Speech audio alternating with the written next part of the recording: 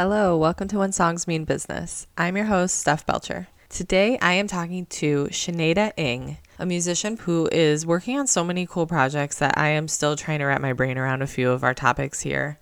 Shaneda is a sound architect, creative entrepreneur, and futurist. Through her work as a conscious artist and thinker, she explores the intersection between art and emerging technologies. Classically trained in piano, she's performed at prestigious concert halls, music festivals across North America, including Carnegie Hall, and she has won multiple national and international music competitions. She currently attends the Clive Davis Institute of Recorded Music at NYU. She's the founder and CEO of MySynth, a music tech startup, and Shaneda has released 2 EPs and is currently working on her first full-length NFT album, The Nothing in Between. Check the show notes to follow Shaneda on social media, and as always, please give us a follow on Instagram at When Songs Mean Business. If you want to support the podcast, check out our Patreon page in the show notes. For as little as $1 a month, you can get access to bonus content, worksheets, video episodes, and occasional workshops. You will also get first access to new courses as they launch. If you want to help us out without a financial commitment, please share this episode and rate us on Apple or Spotify. All right, let's dive into When Songs Mean Business.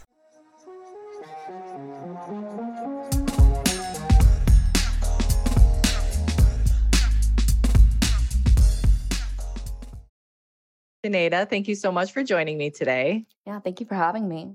I'm really excited to chat with you. I love having young people on the podcast.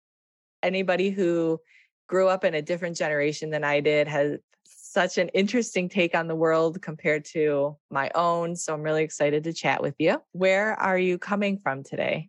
I am currently in Brooklyn. I live and work in New York City, and I go to school at NYU right now. Awesome. How's that going for you? It's been great. This is my 4th semester. I love New York City. It's so beautiful. I've been able to meet so many amazing people, peers, mentors, advisors, friends here. So yeah, I love it. That's cool. You're at NYU? Yes. That's great. And the Clive Davis School? Yes, the Clive Davis Institute of Recorded Music, and we learn a lot about music business. So yeah. That's great. Are you taking production classes? Yes, yeah. My main focus is production and technology, but we do take classes in everything from business to songwriting, performance, a bit of everything. Great. That's great. Are you a performer as well? I took a break from performing a while ago, but I am starting to get back into it. So I might be doing a few DJ sets soon. Oh, cool. Yeah. That's fun. And you write songs, right? Yes, I do write songs. I was looking at your YouTube channel right before I popped in here. I was listening to Maybe I Miss You. Is that what it's called? Yes. Yeah, I like that one. Thank you. Yeah, that was from my second album. Last Night was the last night of my past life. I wrote that when I moved here to New York City, and it's sort of reminiscent of just the whole moving to a new city by yourself kind of experience. That's cool. Where'd you move from? I moved from Toronto, Canada. I grew up there my whole life. I was born there. So I've never really lived anywhere besides Canada. So New York has been a really interesting exploration for me. I can imagine. I haven't spent any time in Toronto. What are some of the big differences that you notice between the two cities? Well, I always like to tell people that Toronto is sort of a smaller version of New York. In New Yeah. York, we have all the clubs, the concerts, everything is always happening. And in Toronto, in a way, it's kind of like that too, but more concentrated in the downtown area. Gotcha. The music scene there is nice, could be better. I didn't find it to be what I was looking for. But there's a lot of people who I know go to Toronto to, make a music career. And it's a Yeah. great city to meet people.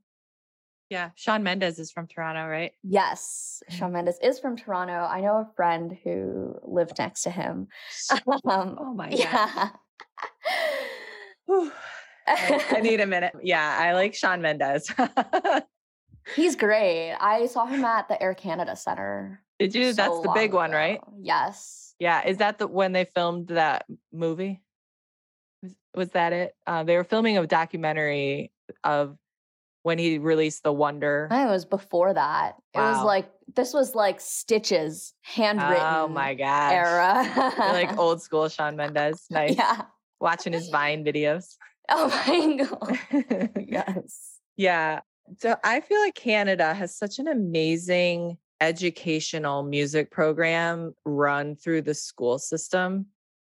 I've heard other musicians like Alessia Cara and Whitehorse, and we get CBC radio. I'm in Detroit, and we get CBC radio Yeah. from Windsor. So I hear a lot of like Rich Turfry and, what's her name? Julie Raha, something like that. I don't know, but they like tell all these amazing stories about all their Canadian artists. And I love diving into that culture. It seems like a different style of. It kind of is. Yeah, people don't really notice the difference. Like a lot of the times when we think of Canada and America, it's kind of the same. But I do hear the difference in the music and just the style and the way that people come at it. I think there is something kind of different about it. And that's special. I like that. Yeah. So tell me a little bit about your upbringing in music. When did you first start playing? Yeah, I started playing piano at the age of 4. And of course, my parents are Chinese, so they got me into it. I had to take piano lessons. But from a very young age, it became my whole life. I would practice for hours a day. And eventually, I started going to competitions when I was 6. And I got onto that competition circuit, did a lot of international, national competitions. And at the age of 13, I think I did my first national competition. So back then, it was a lot of getting to know the techniques, theory, practicing, the work ethic behind music, which I think is probably the most important thing you'll learn as a child if you're doing music, is that work ethic, because that carries on to whatever you decide to end up doing in music, whether or not that's playing an instrument. What's one work ethic piece of advice that sticks out to you as maybe something you heard when you were young or something you've learned along the way that you can share with us? Like, how do you stay motivated? I love the quote that goes, it takes 1,000 hours to master something. Is that? Yeah, I think it's 10,000. Like 10,000 hours to master something. And I really believe in that because, I mean, if I think about the times I've played piano, it's probably added up close to that. And anything else I decide to do, whether that's producing now or even learning new instruments, which I love doing, I approach it with that same kind of aim to get to 10,000 hours, metaphorically. Sure, yeah. But yeah, I think it's really important to just be passionate about what you're doing. You know, I feel like everyone talks about passion for the arts, but I think of it as being an artist is a way of life. It's not about the art that I'm making, but I myself am the artist and my life is the art. And what I'm doing as an artist is translating my life experiences into a medium of art of my choice. And for me, that's music. And so the music is reflective of my life. And the first thing that comes in that process is to live your life and to be in the moment. So that's what motivates me.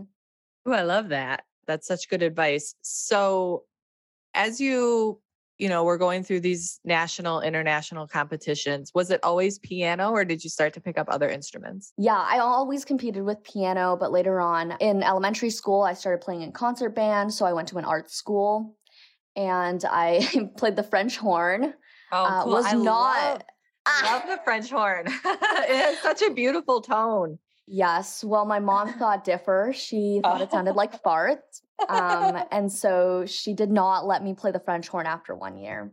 And I switched to alto saxophone and I continued to do band outside of school. And then later on, I picked up like a bunch of other wind instruments just so I could teach at summer camps. And then I ended up in the percussion section. I ended up playing piano and percussion in concert band for kind of the end of high school. It's cool. My husband's a drummer and I keep telling him that he would be really good at piano if he just tried, but he is stuck in the mindset that he doesn't know how to read music. So and I'm like, well, you haven't really tried, honey. Like you're 42 years old. Let's just if you put your mind to it, I'm sure you can figure it out. Yeah. Common percussion problems. Yes, exactly. Right. So do you fluently read music? Like, are you able to just sight read, Yes. sit down and Yeah. everything? Is that something that came naturally to you, or did you have to teach yourself to do it? No. This is interesting because when I first started learning piano, I used the Suzuki method. Have you heard of that? Well, I have, but tell our listeners what it Yes, is. for sure. So the Suzuki method is learning through listening. And so rather than learning how to read notes first, you would listen to the CD, for example, of the book and all the songs on it. So in the car, I remember when I was like 4 or 5, my dad would always play the CD on repeat in the car. And that was the way I learned how to play those songs, just by listening. So I'd say my ears are pretty good. And at that time, I did not read music at all. Like I would have my teacher or my parents tell me what the notes were, and I could just play it by ear. And Wow. obviously, after a few years, that didn't really work because you actually do have to read music to Yeah, play. it starts to get technical. Yeah, it starts to get harder. And so that's when I started learning. And that was a struggle, actually. At the beginning, for many years, I could not read music and I was really frustrated. My sight reading was terrible. And so as I went into, I think it was high school when I really started to focus on sight reading, I was like, I really want to get this skill down because I feel like it's something I'll need in the future. As opposed to like, playing by ear. I don't play by ear that much anymore, but sight reading is still something I have to do. And so I started doing sight reading exercises, just like taking those books and doing practices, exercises every day. And that works. It's slow, but you start to be able to read it. It's just like reading a language. It really is just like Yeah. reading a language. Yeah. And there's like some math involved, I think, or patterns. Yeah. Even. Yeah. Spotting certain, like what direction the notes are going in and knowing kind of like modally or chordally where it's going helps. Yeah. I learned how to read music first, but I always had a really hard time with key not staying in key because I can hear when I'm falling out of key. But I had a really hard time memorizing which key was which. So when I would look at it, I would have to like circle all the sharps, circle all the flats, and like try to like figure out which key it was in. But now I just have them kind of memorized almost. Like I can just sit down and play around. D major is my favorite key. And so sometimes, D major is a great it's just key. like so beautiful. Yeah. Do you ever teach lessons? Do you? I used to teach piano. I'm not gonna lie, I don't really like kids, but props to you for handling all your kids. Like that's incredible. Well, it's a lot. It's a lot. Sometimes I don't like kids too. Yeah. So I don't teach anymore. I actually tried to go when I was like not sure if I wanted to work in music right after I got out of college. I tried to get a teaching certificate for early education and I was like, no, I'm not. I went and I like did like a weekly student teaching type thing in a kindergarten. And I was like, I cannot, this is not for me. But now I teach college and I like that because college students are like adults. Yeah, it's different. It's definitely, it requires a certain amount of patience to teach early childhood. Yeah, they're like saints. Yeah. So let's talk a little bit about how you got involved with technology. Yeah. I'm really intrigued by that. Like where to start? So my dad works as an IT consultant. He runs his own company and he has been for the past 20 years.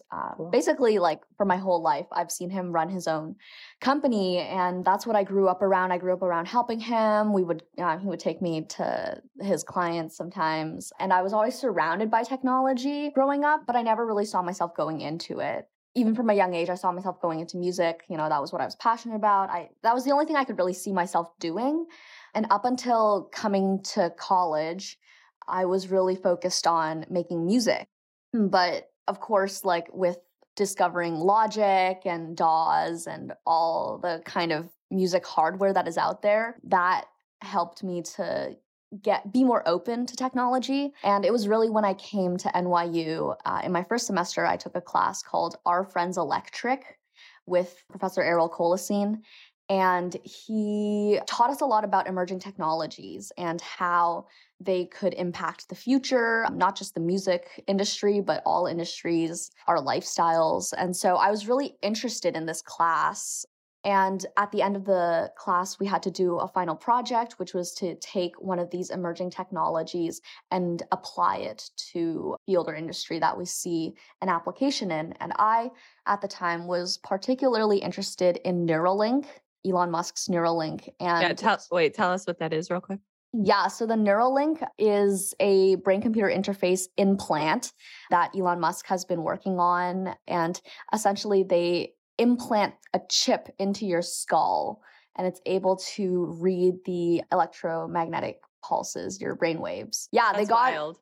Yes, they got a monkey to play Pong with its mind What? a while ago, yeah. But No there's way. a lot of other problematic things about Neuralink that I suggest people look up for themselves. I don't really recommend getting a Neuralink implant right now because it is quite problematic, but Yeah, it's interesting that it's even happening though. yeah, it is. And it's very futuristic, which is why a lot of people have been very interested in this. And so was I, right? So Yeah. I took this technology and I was like, what could we use it for as a musician? And as a producer, I always have a lot of trouble looking for specific sounds that I want. For example, if I'm making a song and I have like this kick drum in my head, I want like a really hard, dry kick drum. And I'll go into Splice or I'll go into my sample packs and click through every single kick drum until I can find one that sort of sounds like the one that I want.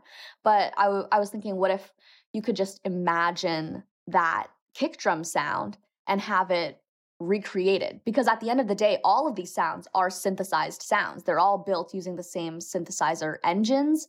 And so if we're able to decode what the mind is imagining, then we can just tell the synthesizer, the computer, to program and recreate that sound. So, okay, I have a whole bunch of questions, but I want to finish the story first. So you had this idea in the project in class. Yes. And what happened next? I did the presentation. It was a fictional business proposal. So I created a presentation on what would become my synth and presented it to the class. And then as I was doing research, I realized that a lot of the pieces to the puzzle that I was looking for were already there. Like there was people doing research on this topic. And then there was the hardware component that other researchers were working on to commercialize. And then I saw that nobody was really putting these pieces together and seeing how this research could actually be applied to a commercial product. And that's when I decided to actually formalize MySynth as a venture. And our mission is to bridge the gap between brain-computer interfaces and musical technology softwares. So interesting. Yeah. So how does it connect to your brain? Right now, we're working mainly with wearables instead of actually implanting a chip into your brain, which is quite scary, I will admit. Yeah, I'm terrified, but yeah. Yes, there are other wearable companies outside right now. There's one company called Neurable. They're working on something that looks like headphones that can read your EEG brain signals. There's also ones like Muse, which is for meditation, Emotive, OpenBCI. There's a bunch that are out there right now. And within the next 10, 20 years, we're really going to see an increase in brain-computer interfaces. Because if we think about our smartphones right now, the way we interact with our smartphones is very much, I see it, and then I have to click on it and interact with it. And that's not really accessible to everyone either. I have an uncle who's blind, who recently underwent surgery, and now he's blind. And realizing that there's a lot of things that even though he has his smartphone he's still not able to do.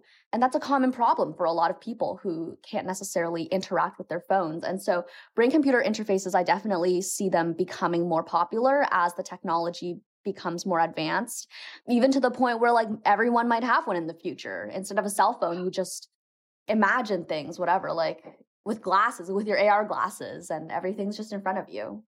Oh man.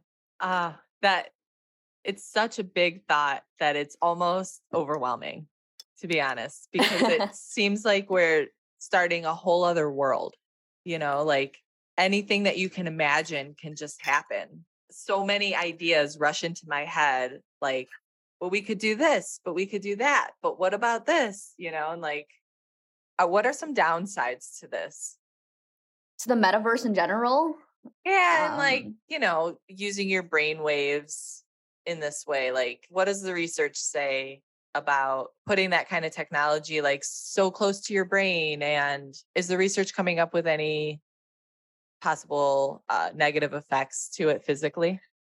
That's an interesting question. I feel like as this technology becomes more adopted, we'll see more research going into that. Like, Mm. just like how as cell phones became more popular, people began to realize, like, for example, social media is very dangerous. Even the radioactivity coming from your phone is Yeah. harmful to your physical body, right? So, I definitely think there will be more research going into it, but in broader terms of what the metaverse downfalls of the metaverse. I mean, right now we already see that people are less connected because of their cell phones, so there could always be the possibility of people becoming super disconnected. But at the same time, I also see this as a tool for people to connect deeper with one another, because imagine if you're able to hear someone else's brain waves and understand their brain state and their thoughts, Mm. and really kind of neural feedback, like what they're actually thinking or feeling. I think that's very powerful. That's like another level of understanding and empathy. Yeah, I was just thinking it's like technological empathy. And I'm a type of person where I can really read people's energies, but I know that there's a lot of people that aren't like that.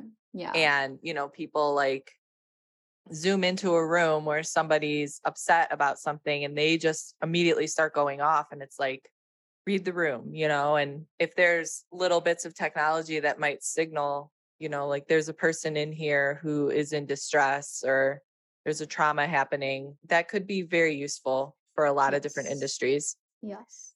So bringing it back to music, you mentioned, that you were having a hard time like landing on the sound. So what does it do kind of specifically? Like, how do our brainwaves create an image or a graph or a photo or some kind of, visual representation of the sound? So basically, your brain waves are can be at least broken down into different frequencies. So usually, the way EEG is presented is like different frequency bands of your brain waves, and those bands will correspond or correlate to different frequencies in the frequency spectrum of whatever sound you're producing. So, for example, if you think about your sine wave, you just have a fundamental and that's the only sound that is happening. So if you're either listening, so the thing about it is if you're listening or imagining a sound, it's the same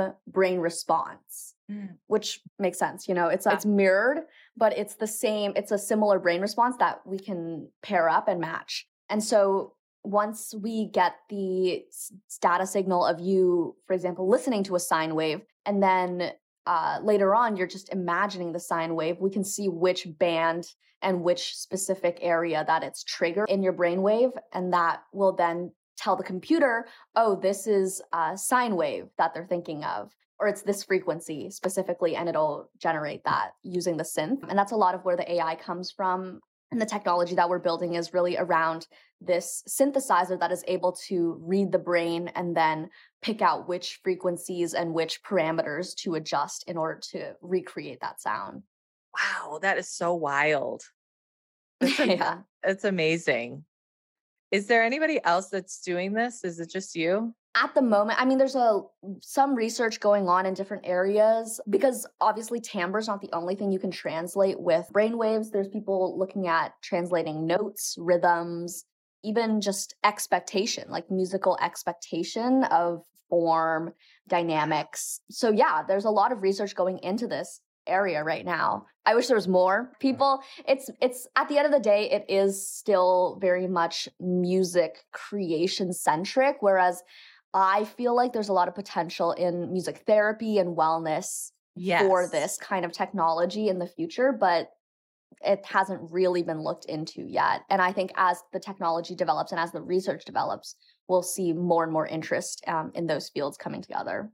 I was actually thinking about people with dementia or Yeah. Alzheimer's. This seems like something that might really help them if we could figure out use these brainwave detectors, the headphone type wearable things, to understand what they are thinking about and what they do remember and what they hear, then we could create a state of peace and calmness for them. Yeah, exactly. That's Yeah, really and cool. there's even been studies saying like listening to certain frequencies will slow down Alzheimer's and Really? dementia. Yes. Wow. So That's interesting. it's amazing what it could actually what music can do for our health, you know? Yeah. Yeah. Is that something that you study in school and in Something this I'm project? interested in, something I've been talking to a lot of researchers about through my synth and this project that I've been working on. And I do think it's very beneficial. I'm a very spiritual person. I like to meditate with music. And so I really want to promote that kind of well being and peacefulness when you're listening to music. Yeah, that's really cool. I would be really interested to do this too on people that have color synesthesia and Hmm. see what's going on inside their heads when you play music and they're like, this is purple. What does that wave look like versus the red wave and the yellow Yeah. wave? You know what I mean? Hmm. I think that would be really wild. I would like to see. I hope you write a book about all this someday. Put lots of pictures and graphs in it for those of us that that learn Yes. visually. So what's the status of my synth right now?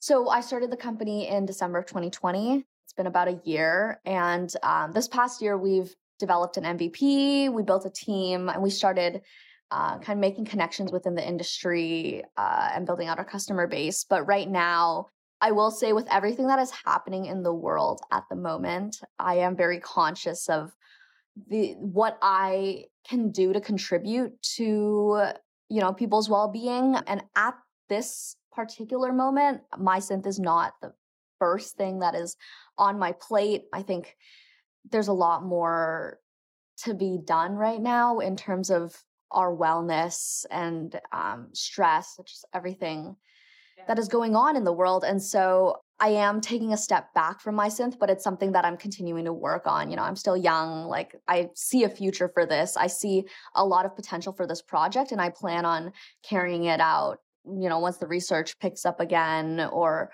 in the future when an opportunity arises. That's cool. What are you working on right now? Like what jumps to mind as the most pressing matter right now? Yeah, right now, so the first thing that I'm doing right now is a project that is unnamed, actually. We're changing the name. Currently, it's called TLR, the Listening Room, and it's a space for people to consciously practice listening, like deep listening, relax, meditate to music. I'm a huge audiophile, so it's all on vinyl, and we get people in a room together, and they just get to experience this music, this tangible music with other people around them. And it's a very powerful experience.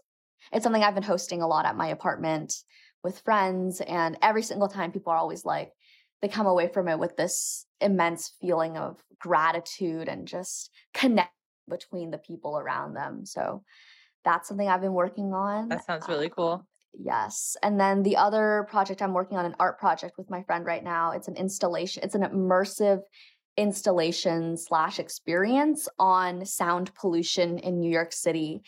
And we're focusing a lot on parks, so publicly funded versus privately funded parks in New York City, and how sound pollution affects those areas. So, Wow. yeah, so like if you go to a lot of parks in New York, like they're supposed to be built to enhance well-being in the community, be a place for people to relax and escape to.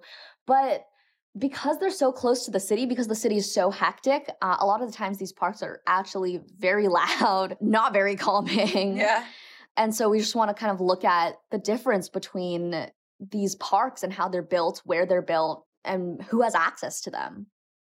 I think that's so interesting. That's honestly something I don't think I've ever thought about before. Something you take for granted when you don't live in New York City. Yes, we do. I do complain about the noise a lot. It's terrible. It's like probably the biggest reason I didn't move there. Yeah, It's all too much for me. Like, it is. I'm a city girl. I ended up in Chicago, but I mean, I'm in the suburbs of Michigan now, but for a long time, the city that I chose to live in was Chicago, but Chicago's so big and spread out that you can get away from the downtown. Yeah. You can't really get away from it ever in New York. No, Maybe it's like the other everywhere. side of Brooklyn, but Yeah, it's everywhere. do you think that musicians in New York City have a harder time being heard because there's just so much going on all the time? I think it's the opposite. Oh, really? Tell me more. I walk outside. I used to live near Washington Square Park, which is where NYU's main campus is. And I would walk outside. As soon as I walked outside, you would hear music from the park because there's That's so cool. many performers in the park. And since it's such a big park too, there's designated, people sort of know like the designated performance spots. And so I'd walk over and I'd have like, my friend has a jazz band, so they play there all the time. I would go listen to them play jazz and then maybe walk to the other side of the park and there's a rock band or there's a pianist or there's another jazz band. Sometimes there's people doing drum circles or brass bands, and it's just so diverse. And it's so cool to unexpectedly just walk into a concert basically every day. And it's different people, different music. So I think it's great. I think there's so many opportunities here for people, and also people appreciate it. Like a lot of the times, at least from my personal experience, street performers in Toronto don't get a lot of attention and people kind of just walk by them. But in New York, people love it. People know how to appreciate the music. There's a ton of people who just sit down and watch and contribute, and it's really great. Like, it's just such a great community. I love that. That's really awesome. That's great. Let's talk a little bit about your own songwriting. I would love to hear more about kind of your songwriting process. Do you usually write with people or alone? I usually write alone. I tend to work better in my own room here in this space right now. Yeah, it looks very cozy. Yes, it is very cozy. I have my keyboard here, my mic, my interface, and I've got this big monitor. Yeah. What usually comes first, the melody or lyrics? So right now, I guess I could preface with the music that is out right now is very much my singer-songwriter era. And I since started exploring other genres. So right now I have 2 albums out, First Love and Last Night Was the Last Night of My Past Life. And for those ones, I think of it as First Love was definitely me learning how to produce. And those were like the first songs I made. T-Shirt, the first song I put out, was made in 2018. And at the time I didn't know how to make anything. I was just kind of putting stuff together in the DAW. So those albums are kind of me learning how to make songs. And it really depended on what I was exploring at the time. That's what I used to start. But now I usually start with a concept, actually. So a lot of my writing now isn't so much focused on the sonic aspects, although of course it does come to the sonic aspects, but I want to focus a lot on the concept, kind of exploring these ideas that I think about in my head and turning that into music that I can share with people. I'm very much a philosopher and a thinker and a reader. So I think a lot about existentialism and ethics and that kind of stuff. So I really want to highlight that in my music. And once I have a general concept down, I'll think about ways to illustrate it. I love ambient and soundscape type music, sonic artifacts, and try to create some cool sounds and like effects from sort of raw sounds that I collect and resonate with. That's cool. If that makes sense. Yeah, no, it totally makes sense. I got to give my friend Joel a shout out on this episode because he just sent me a record the other day that was made entirely with a washing machine. Oh, yes. So I can't remember the name of the artist off the top of my head, but I'll send it to you in an email. And that I found on Instagram, it's called the Food Ensemble, and they make songs with the sounds of cooking. So it'll be like chop, chop, chop, chop, chop, chop, chop, chop, chop, chop. And like you can hear bubbling, boiling water and like the scraping sound of pulling a knife across a cutting board. Wow. Things like that. Incredible. Yeah, it's called the Food Ensemble. They have like 16 monthly listeners or something like that. It's like nobody knows what it is, but it's so cool. And I can't stop listening to it. It kind of sounds like techno when you get right down to it, but it's a little bit slower and less like thumpy. Wow. So I'm right here with you. I think this stuff is so cool. I'm curious. I wanted to ask you, you kind of started to go into it, but I want to ask can you give me an example of a concept that you would like a philosophical concept that you are maybe working on right now or Yeah, so the album, I'm kind of working on 2 albums right now. I'm rescoring a film called Mother Android. I think okay. it's on Hulu. And so I'm rescoring that, and it was a lot about like basically AI taking over in the future. And that's a concept that I'm very interested in, just like drones and AI taking over and killing everyone. So, Yeah. one of the other songs on the album that I'm working on, which is called The Nothing in Between, one of the songs is about what if Amazon bought all these drones, like these delivery drones, but then they started killing people, kind of like in the movie. Yeah. And it's called Bloodbath, and that whole song is basically about the fight between humans who are trying to survive and the drones that are hunting them down and killing them. Oh my gosh, I love it. That's so funny. Yeah. What does the music sound like? Should we take a listen? Yeah, heck yeah. So let's take a listen to Sineada's music. This is Bloodbath.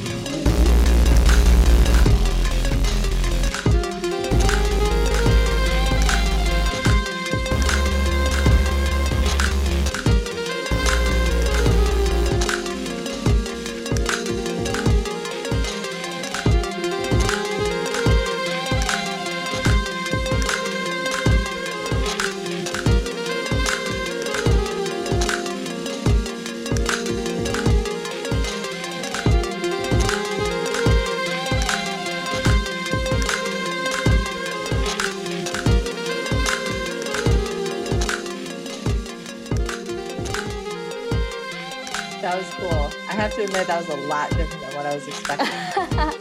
Thank you. Yeah, that was fun. We'll have to get you to the Detroit Electronic Music Festival.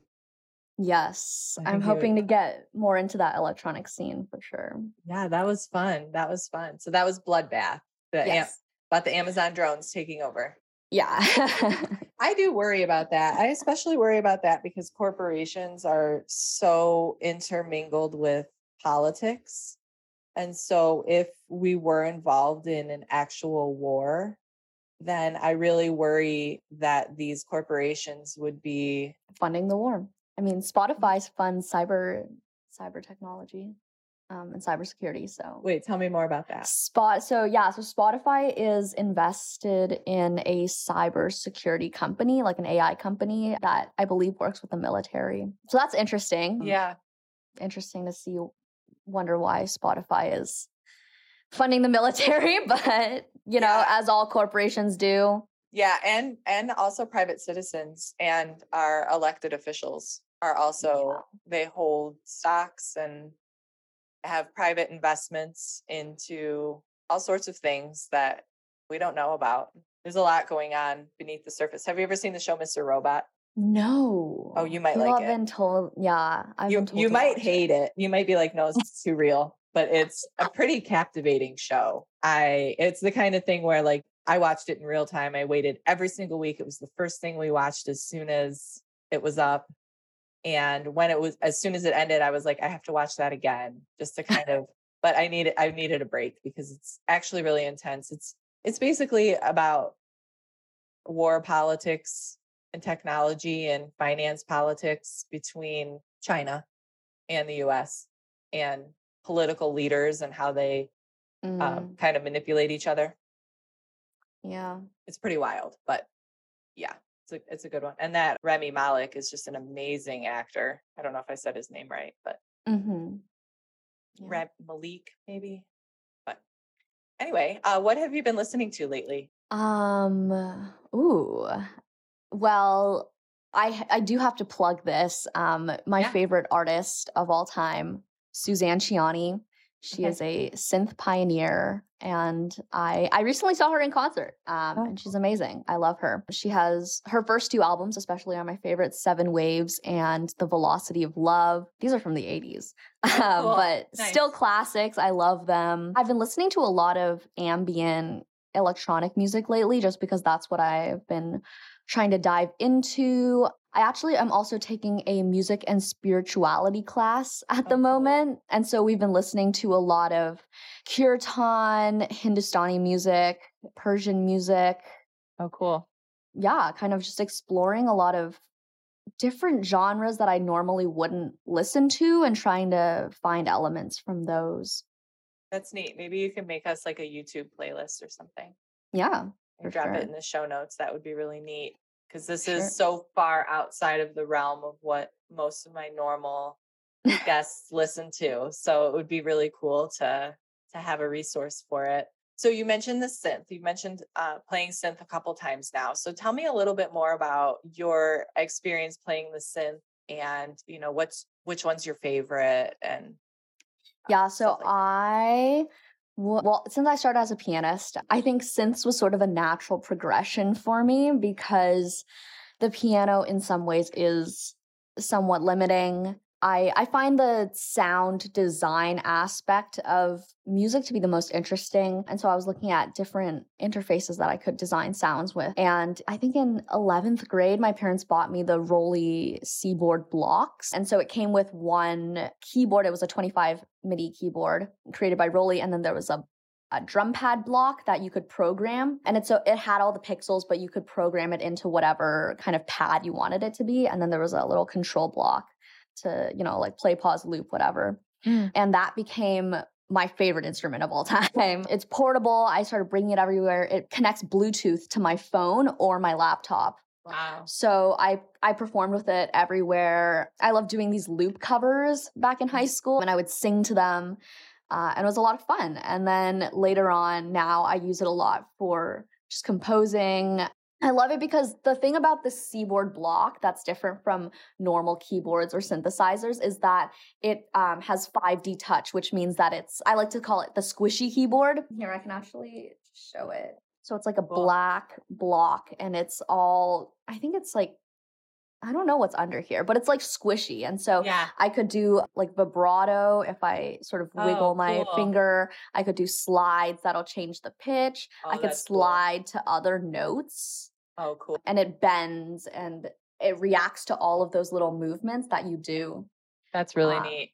So it's much more expressive. Like my favorite thing to do on here is shred, like put on a guitar patch and just start shredding because I can't play the guitar. Yeah. But it sounds just like it on the Rolly. That's really neat. Do you have any videos of you doing that? Yes, I do. Oh, I definitely want to share those. Yeah, I will send that to you. Oh, that's really neat. Awesome.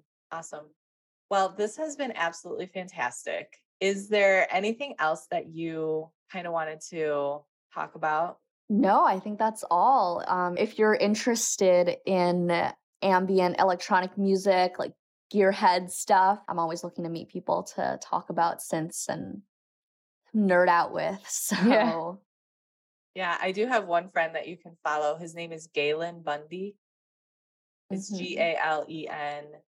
He's on Instagram and he messes around with all kinds of synths. We have kind of I wouldn't say it's a huge like modular synth community here in Michigan, but I definitely know a handful of people that are playing around with machines that are like as big as my closet doors, and I have no idea what all those buttons and dials even do, but they make some cool sounds. Definitely. So that's one of the nice things about, being in Detroit, like the home of techno. I watched this really cool documentary I think it was called What We Started. And it was about electronic music. And they talked about how Detroit techno was really originally created and I would say sound designed to reflect the assembly line. Yes. So if you play some early techno against a video of a Ford factory assembly line, they're like not that far off sonically. Yeah, it's really neat documentary. So yeah, that's the other thing that I love about electronic music is that the genre is so diverse. Like there's so many things you could do with it that it's very influenced by the culture and the location that it's in. So like I love, for example, like I'm going to Berlin later this year. Like German electronic music is very different from Japanese electronic music. And even in America, we have the West Coast electronic scene, the East Coast electronic scene, and we have like Detroit, Chicago. And it's all different. And that's what's amazing about it because there's so many possibilities.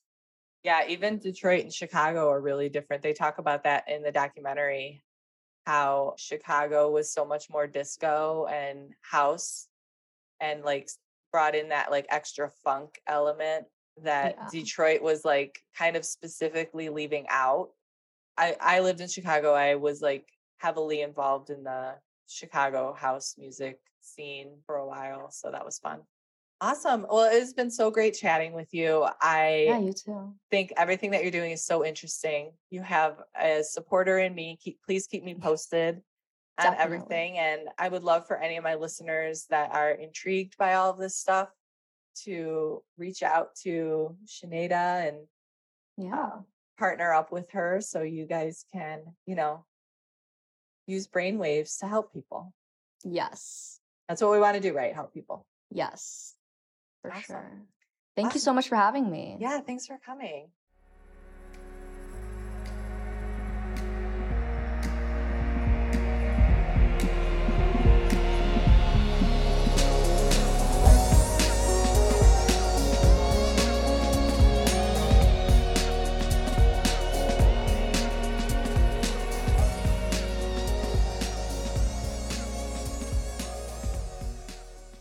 When Songs Mean Business is a production of Steph Belcher Business Management, LLC. This episode was hosted, edited, and produced by me, Steph Belcher. Please make sure to join us in our Facebook group, When Songs Mean Business, and follow us on Instagram at When Songs Mean Business. As always, thank you to The Dropout for the break music. Thank you so much for listening, and have a wonderful day.